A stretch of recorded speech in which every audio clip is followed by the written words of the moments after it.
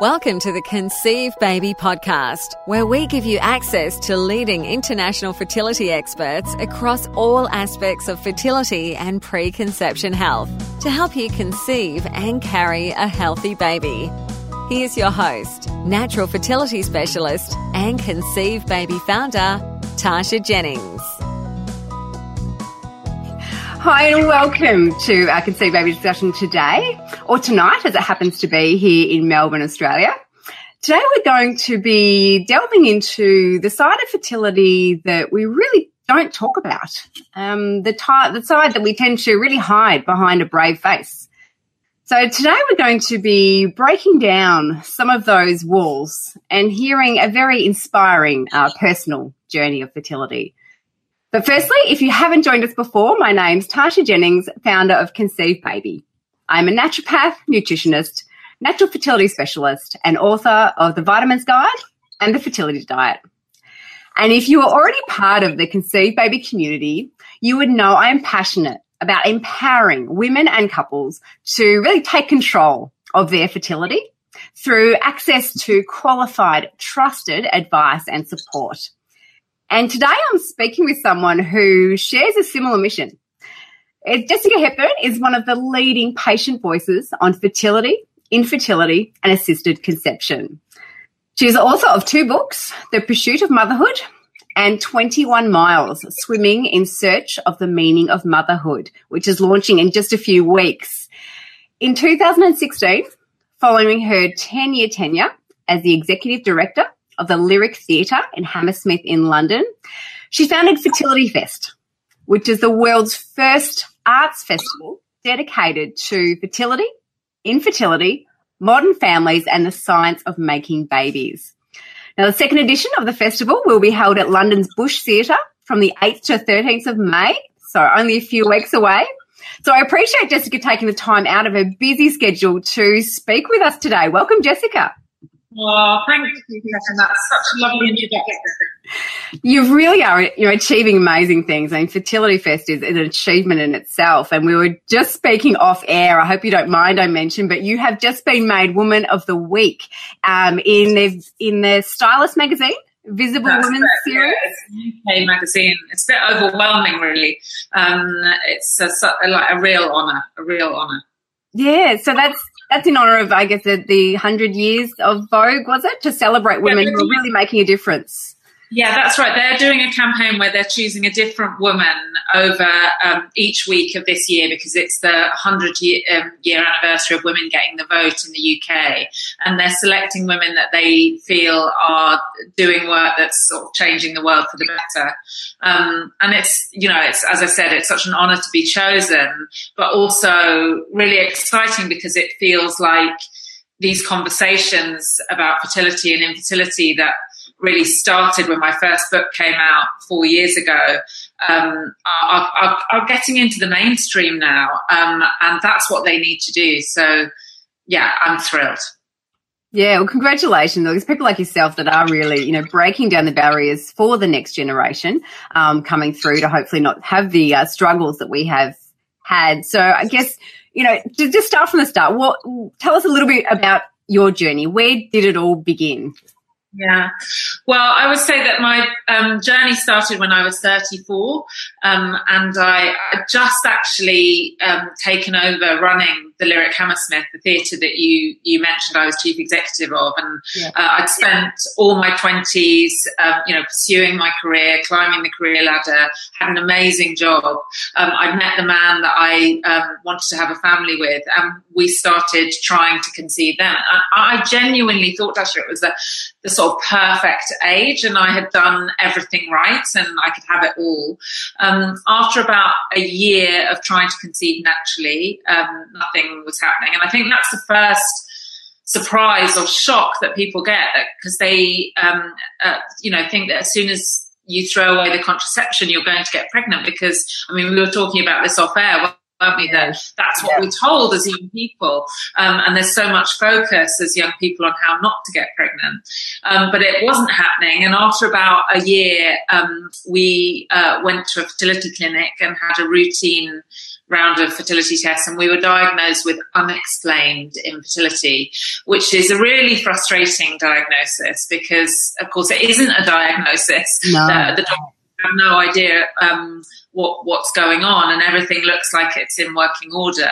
And that was the start of what became a decade-long struggle to conceive that involved multiple rounds of IVF, 11 rounds of IVF, I think you mentioned, which, I know is very much at the extreme end of the spectrum, but we had the really, sad situation, which is that we did seem to be able to create perfect embryos. I did seem to be able to get pregnant, and I had multiple miscarriages and then also an ectopic pregnancy that was discovered very late, at 3 months in my abdomen, which was almost a life-threatening situation. So, but doctors, because we could seem to get pregnant, all the doctors we saw, and, I went to many fertility clinics in my bid to, find a solution and find the baby and get the baby that I dreamed of.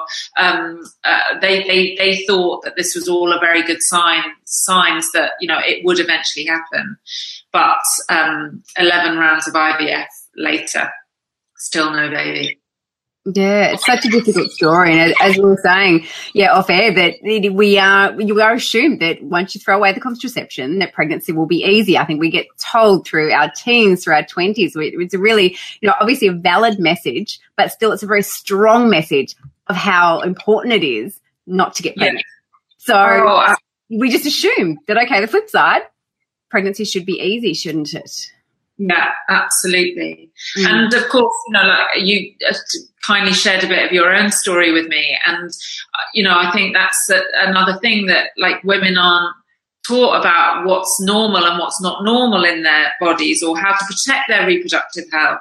And so, then when things aren't working, and certainly if you come to trying to conceive in the latter part of your fertility life cycle, which we know is what many women are doing now, because there is this focus on going to university, getting on the career ladder in your 20s, but also, certainly in the UK, like many young people in their 20s, they're not able to start families. They haven't got secure jobs. They can't get on the housing ladder. So, there are all sorts of reasons why people are leaving it later. And the average age of first-time motherhood is increasing. Yeah. But alongside that, there's an exponential growth in the number of people who are struggling to conceive. And the majority of people, certainly in the UK, going through IVF are over the age of 35. And what we know is that over the age of 35, your fertility starts to drop massively. And given that, also the success rates around IVF is still only running at around 25% of all cycles being successful, you are taking on a lottery here. And I just think that none of those things are really fully understood by young people. And that's something that I really want to change. Because, as a sort of final comment on that, because if you ask, we may talk about this in this conversation, I'm doing a lot of work with young people. And if you ask a group of teenage girls whether they want to be parents in the future, 99% of them will say that they do. But we know that the number of women entering their 40s now, childless, is running at 20%, which is double our parents' generation. So there's a disconnect there between what women say they want and what they're getting. And I believe that this is due to a whole range of reasons, some societal, but also lack of education. I absolutely agree with you. It's societal and education. We are obviously waiting longer as women. We have more education. We are climbing the career ladder. And also, as you said, just, reasons for not being able to afford housing, etc. There are reasons why we're waiting longer. But we're also, if you ask, a 16-year-old if they want to be a mum, then I'm sure they'd say, yeah, sure, I definitely do one day. But they're actually biologically at prime right now. But these days, it's not something we would even consider in our prime. Making years. And as you said, I see a lot of patients, I know we're discussing this off air, who are prescribed the pill because they have some serious hormonal issues around their cycle, and they get pain, they may have really heavy bleeding. And instead of actually dealing with the situation and overcoming the hormonal issue, they're prescribed the pill, which they take it does work very well. But then, of course, when they get in their 30s, perhaps, around 35, I've seen women, okay, come off the pill, all those symptoms come back again. They have not had any education around their cycle. They've actually never really known a cycle. And some women have even skipped their bleeding throughout this time because they were told that was okay, with totally unaware of what they're doing to their own fertility. And I know, as I said, we were talking about my journey as well, and I found it really difficult. I was quite cross with myself in that I'm a healthcare professional. I was a naturopath at the time. I wasn't specialising in fertility. But I understood the menstrual cycle, I understood the textbook cycle, but I personally had no idea what was going on inside my own body. And I thought, if I don't know that, how many other people are out there? And obviously yourself in a similar situation. You just assume everyone has babies, don't they? Yeah. And also that really reminds me of a wonderful woman who's in my festival called Izzy Judd, who is a musician herself and married to Harry Judd from the band McFly. And she's written this beautiful book called Dare to Dream about their story. I mean, I really applaud her because, they're in the public eye and they at a very high level. And she tells exactly the same story of having very difficult periods as a young woman and as a teenager being put on the pill. And then when she and Harry got married and started to conceive, and she was young, she was in her sort of mid to late 20s. Yeah. She suddenly discovered that it wasn't working and that the pill had been masking these other problems. And so, I think, I think there are so many aspects to this, and age-related fertility is one. But yes, absolutely, sort of understanding about your fertility health as a woman is also critical to this picture. Yes, and there is a lack thereof. There's so much education to the latter. So it's great to see, as you said, these people sharing their stories yourself, and obviously you have other high-profile people sharing their stories. What really inspired you to share your story? Because as we talked about, a lot of people don't. It is a bit behind closed doors, possibly ashamed in some ways. So what inspired you to share your story through your book? Yeah, well, and also we can talk a bit about the shame, because I think shame is a really good word to describe what people go through when they struggle with infertility, and it's one of the reasons why I think people are very secretive about what they're going through. And I have to say, Tasha, I really was for years. I did not tell anybody what I was going through, even my closest family and friends, let alone my work colleagues. And I would, through my multiple cycles of IVF, I don't know if you know, but generally egg collection is very early in the morning in a clinic. And, I would go in, have a general anesthetic, have my eggs collected, and I would be back at my desk at work, within a couple of hours, and no one knew what I had just been through. Mm-hmm.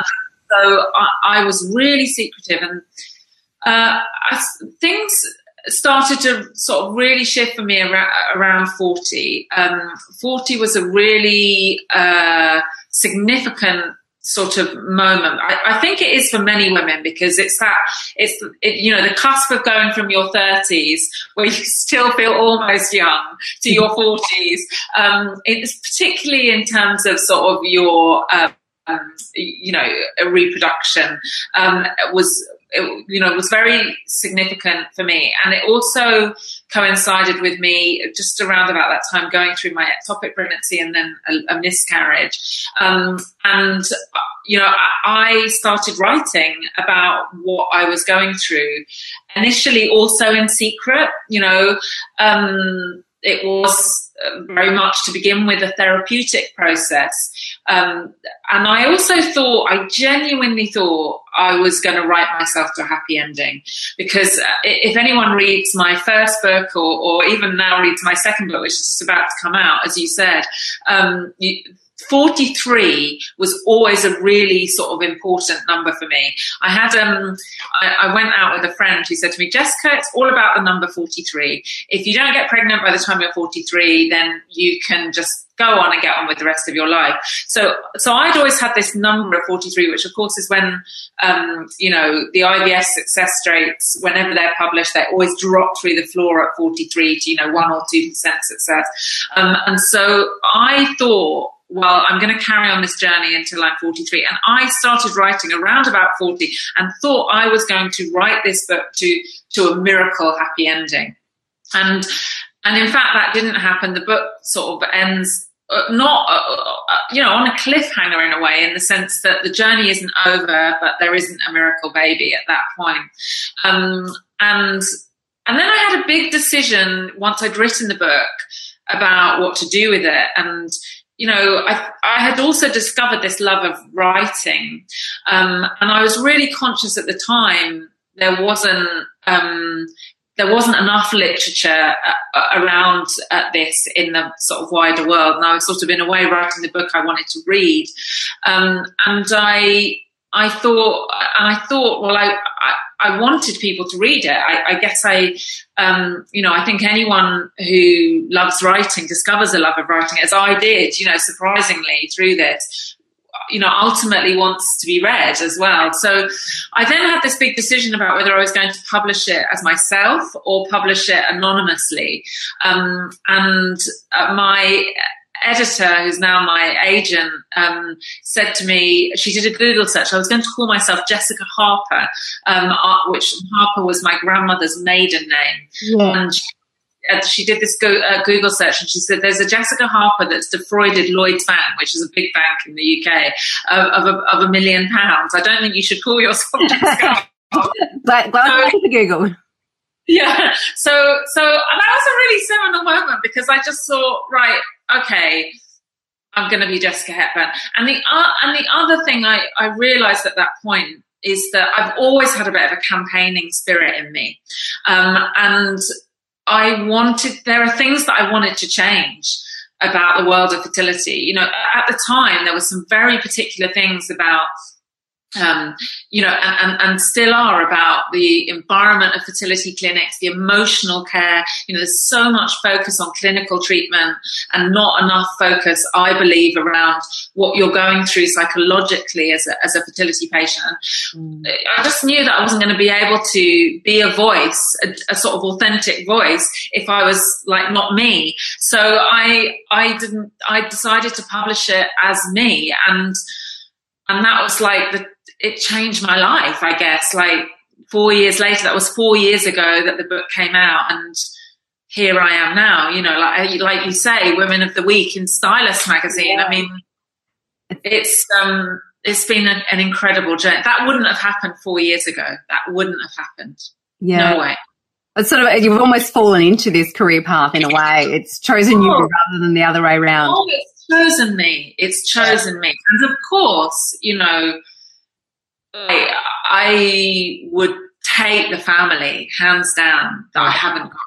Yeah. But I do have a sort of philosophy that you have to take the bad stuff in your life, and this is something that I really explore in my second book. You have to take the bad stuff in your life and turn it into good stuff. And we all have bad stuff. And my bad thing is that I went through 11 rounds of unsuccessful IVF and haven't been able to have a biological baby with the man that I love. But and I'm never going to get over that.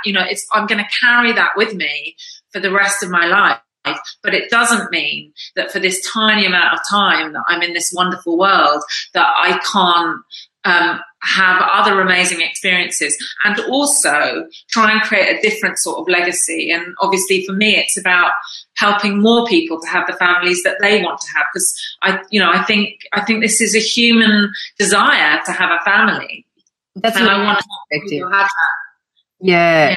Congratulations on achieving that and what you've done for other people, because you really are affecting change, which is what we spoke about, is what we both really want, affecting more change, more education for people who are around their fertility cycle. Because as you said, 11 rounds of IVF, we do see that as the magic bullet. I think people think, okay, my fertility's I'm getting older, my fertility I know declines, I think, but there's always IVF.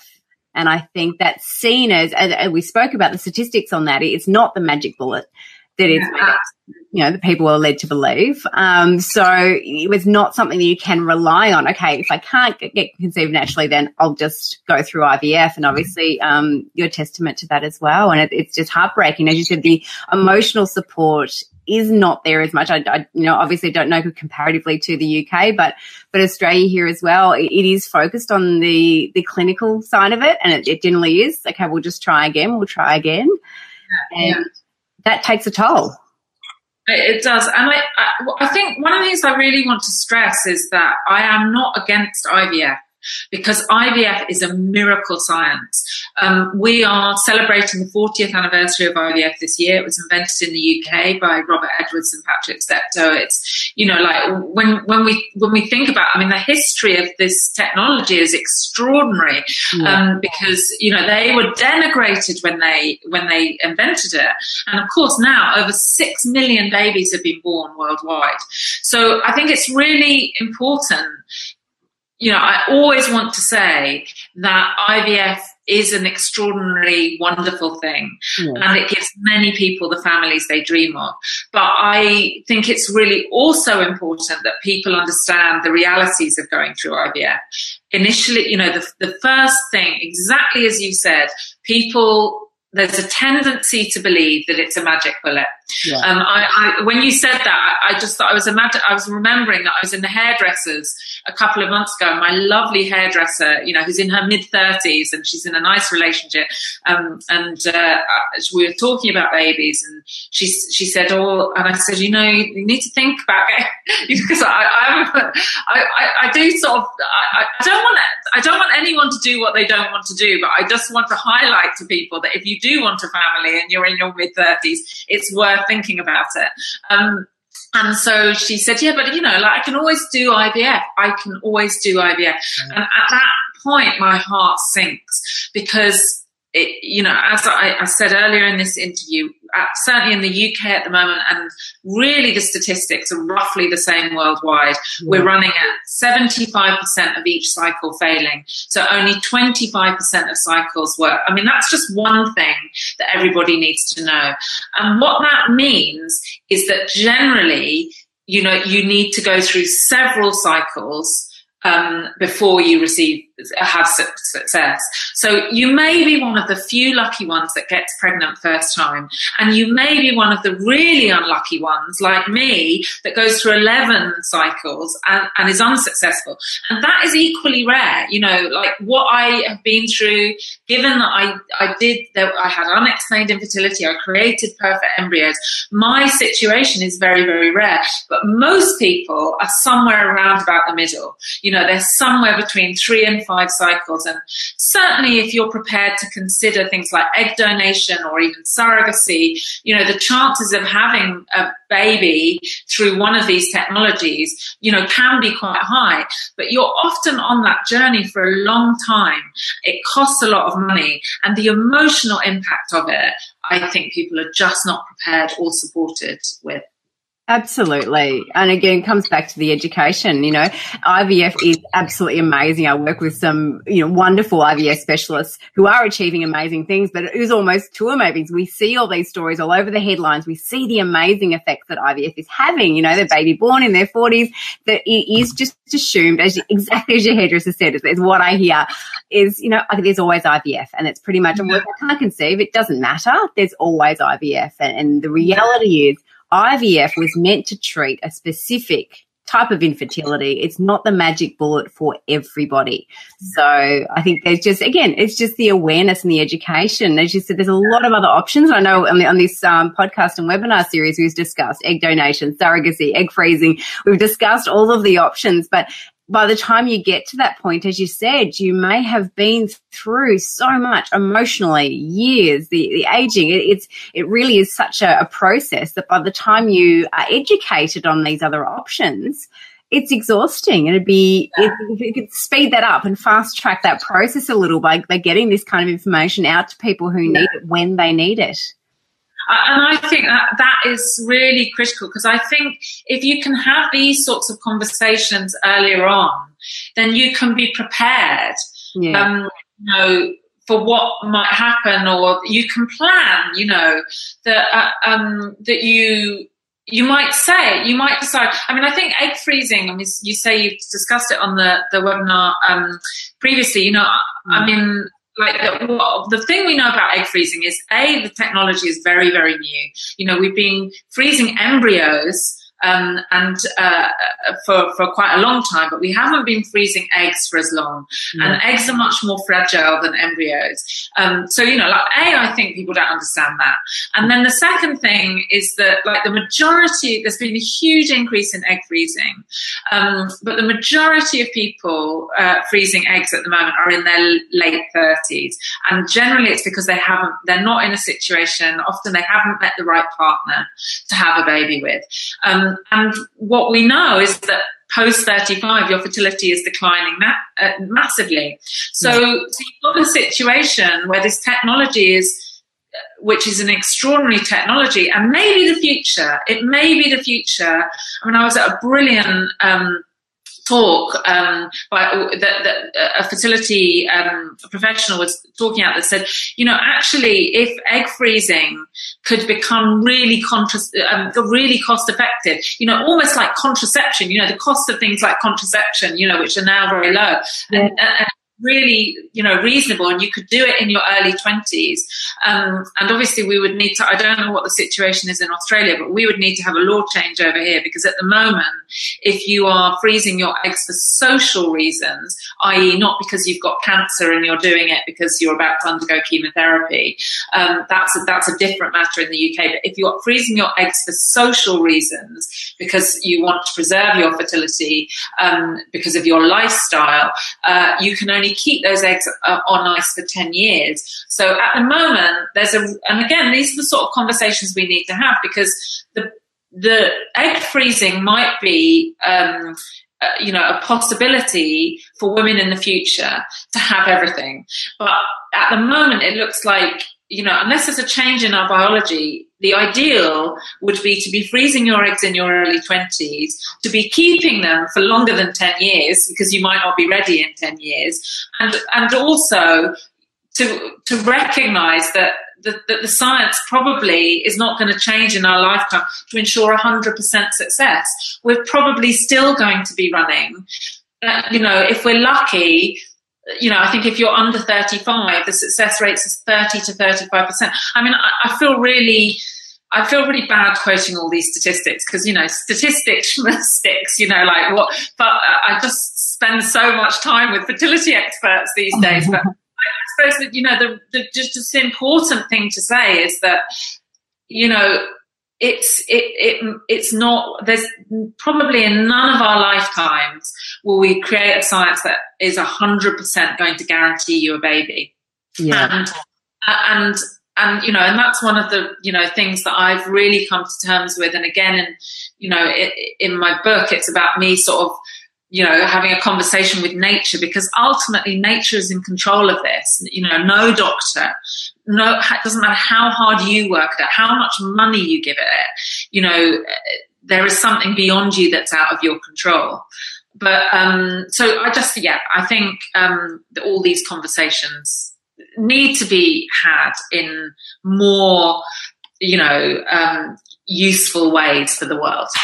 Yes, absolutely. And that's what it comes down to. There's so many conversations to be had around, as you said, the egg freezing. The science is just amazing. And I did one on egg donation as well, and all the legalities around that, and also the legislation. As you said, there is so much to understand that if you are in that world, if you're struggling to fall pregnant, then you are faced with all of these new technologies, new science, new legislations. It's extremely overwhelming. So I think, this is why I think things like Fertility Fest, which is what you have brought to us, are such a wonderful way to have these conversations, but in a, I wouldn't say a celebration, but it's leading towards that. It's a much nicer way to have these conversations. So what made you develop Fertility Fest and come up with the, I guess, the conception of it?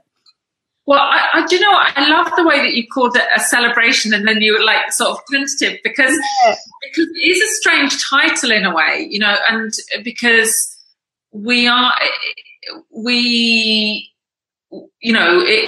called it Fertility Fest, and it sounds like it's some sort of party, you know, and yet actually a lot of the core audience are people who are struggling to conceive or going on a complex journey to conceive. They may not be struggling to conceive because, of course, you know, there are more and more same-sex couples or single people who are using reproductive science to have families, and they might not have any form of fertility issue. But again, it doesn't necessarily mean that the science will work for them first time, even if they've got no fertility issues. So you know, there is, and we're not afraid of exploring those difficult emotions. That's very much what, you know, the festival is. And, you know, there are many sort of trade shows. And in fact, I am the host of the Q&A stage at the biggest trade show in the UK, which is a marvelous thing, which is called the Fertility Show, which is about if you want to go and, you know, choose a clinic and look at all the sort of options for, you know, for clinical support. And but our festival is about the emotional journey. It's about the philosophical and societal issues around this. And I suppose Fest, because I don't want it to, I want it to be a more sort of open, honest sort of conversation, that whatever because everybody has a fertility story. I mean, we were talking about this earlier before we went live, you know, everybody has a fertility story, and, you know, there is sadness there, but whatever your story is, the important thing is that a fulfilling life comes out of it, you know, which may be a life without children, or it may be a life with children, but that you've had to take a different route, which is, you know, adoption or fostering or donation or surrogacy, or, you know, but that we can sort of have a sort of a conversation that doesn't have to be, that allows for emotions and sadness, but also doesn't become a stigmatized conversation or a secret conversation that is being had over there by some sad people who haven't been able to get what normal people, you know, worthy people get, you know, which is this thing which we all think is a human, you know, right, which is to have our own babies. So that's sort of what we're trying to do there. And the sort of critical thing about it is it's anchored by artists. So it's about artists and their work around this multifaceted subject in dialogue with fertility professionals and patients and the public. And artists, because, you know, obviously I come from a creative background, running a theatre, and I've become a writer myself now. But I just think that they are brilliant at exploring the emotions and stories and issues, and also it creates a real level playing field with the fertility professionals, because sort of in the surgery, you know, as patients, we're often very vulnerable because this doctor holds our happiness in their hands. But and also to some extent in the trade shows, you know, when we're going around and thinking which clinic, which doctor is going to give me this thing.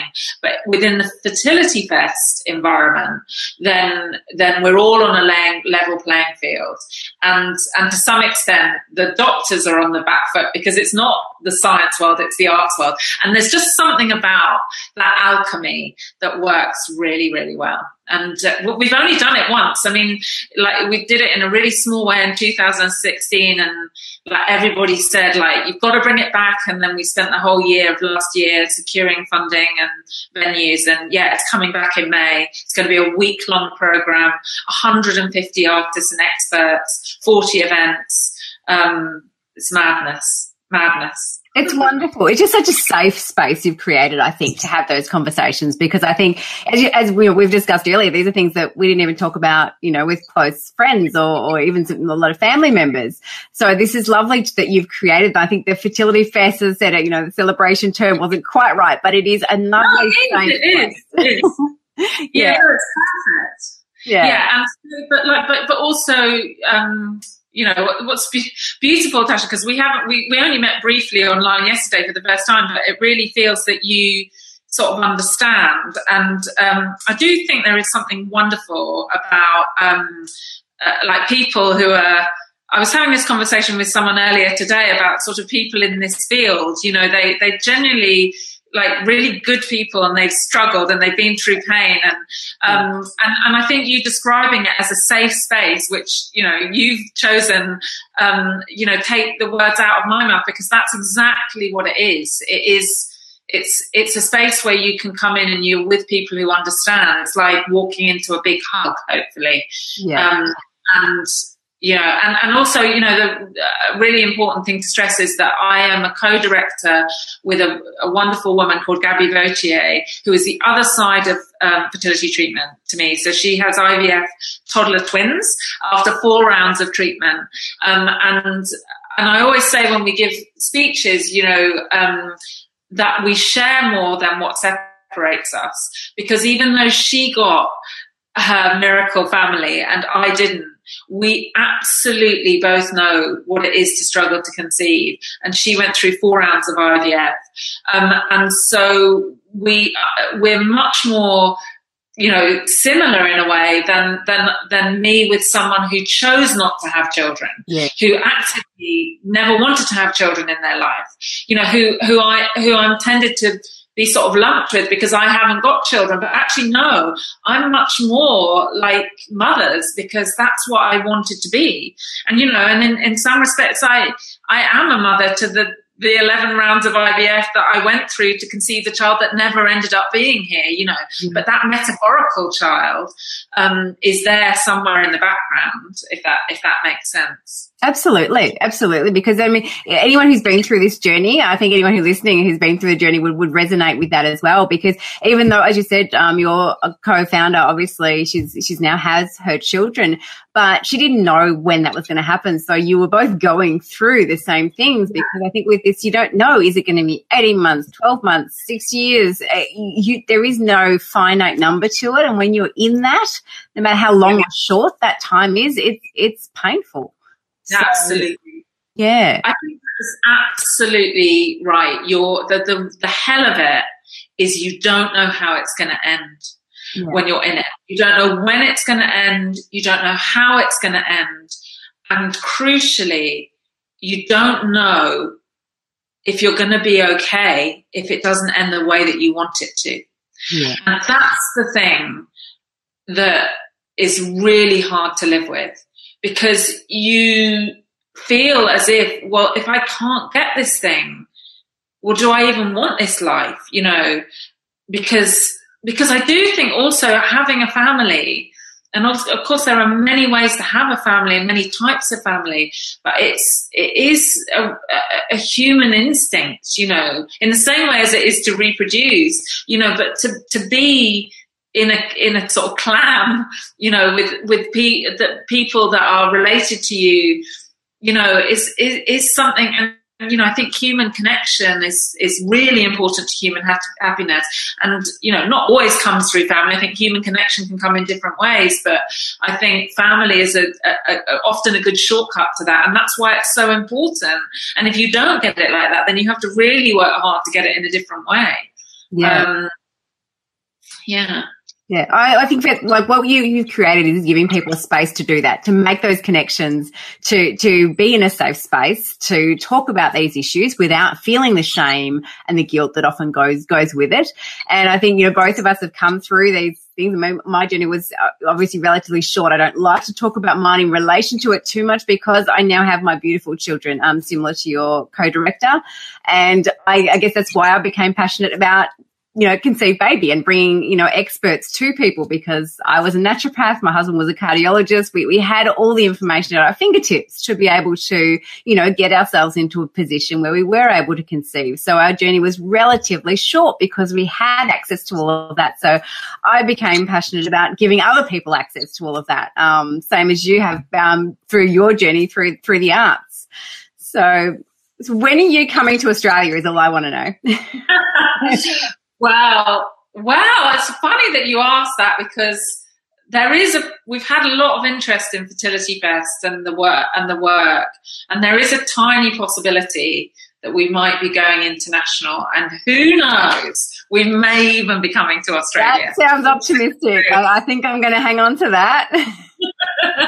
Who knows? Watch this space. You will be the first to know, I promise. Definitely. Keep us posted. It's really exciting, and congratulations on all the exciting things you're doing. The Fertility Fest, your book launch is happening, your Woman of the Week in Stylist magazine. It's just, congratulations on everything you've achieved for the industry, for yourself personally, and for other people who are struggling.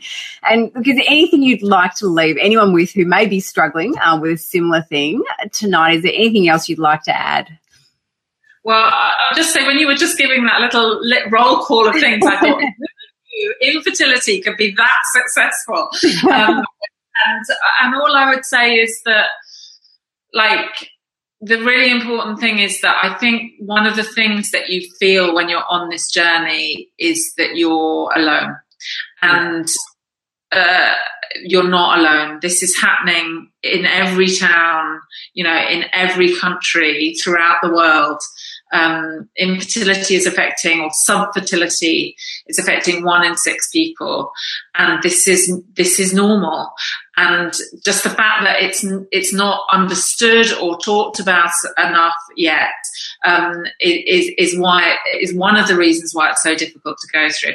And the other thing is that I suppose my final sort of message would be that there are many routes to parenthood, and if the route that you're on doesn't work, there are other routes to look at, including mothering in the world without being a parent.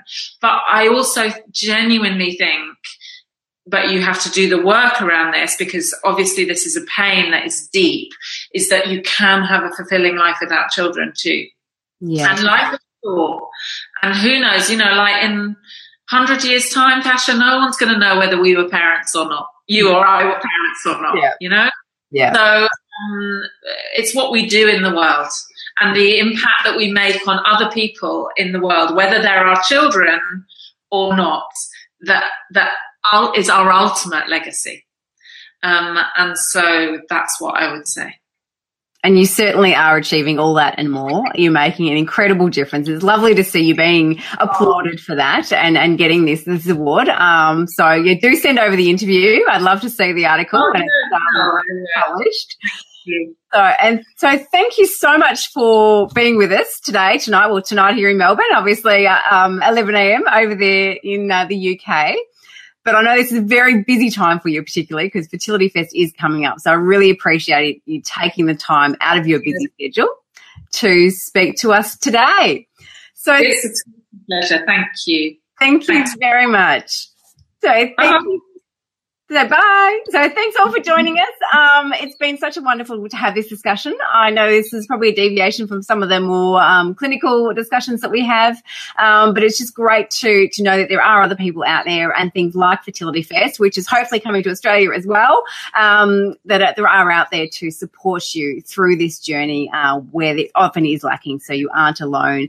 And if you did want more information on alternative pathways to pregnancy, obviously ways to support your journey, improve your egg health, improve your uterine health, or anything to do with fertility, jump over to conceivebaby.com.au where you can listen to the podcast and the webinar series. Or if you're looking for more personal support through your fertility journey, jump over to tashajennings.com.au where we can help you on your personal journey. I look forward to joining you next time. See you for now. I hope you enjoyed this episode of the Conceive Baby podcast. To help you move forward on your journey to pregnancy, I've created your free fertility checklist for you. This checklist provides simple swaps you can make that can have a significant impact on your chances of conceiving and carrying your healthy baby. So be sure to head to conceivebaby.com.au/checklist to download your free fertility checklist today.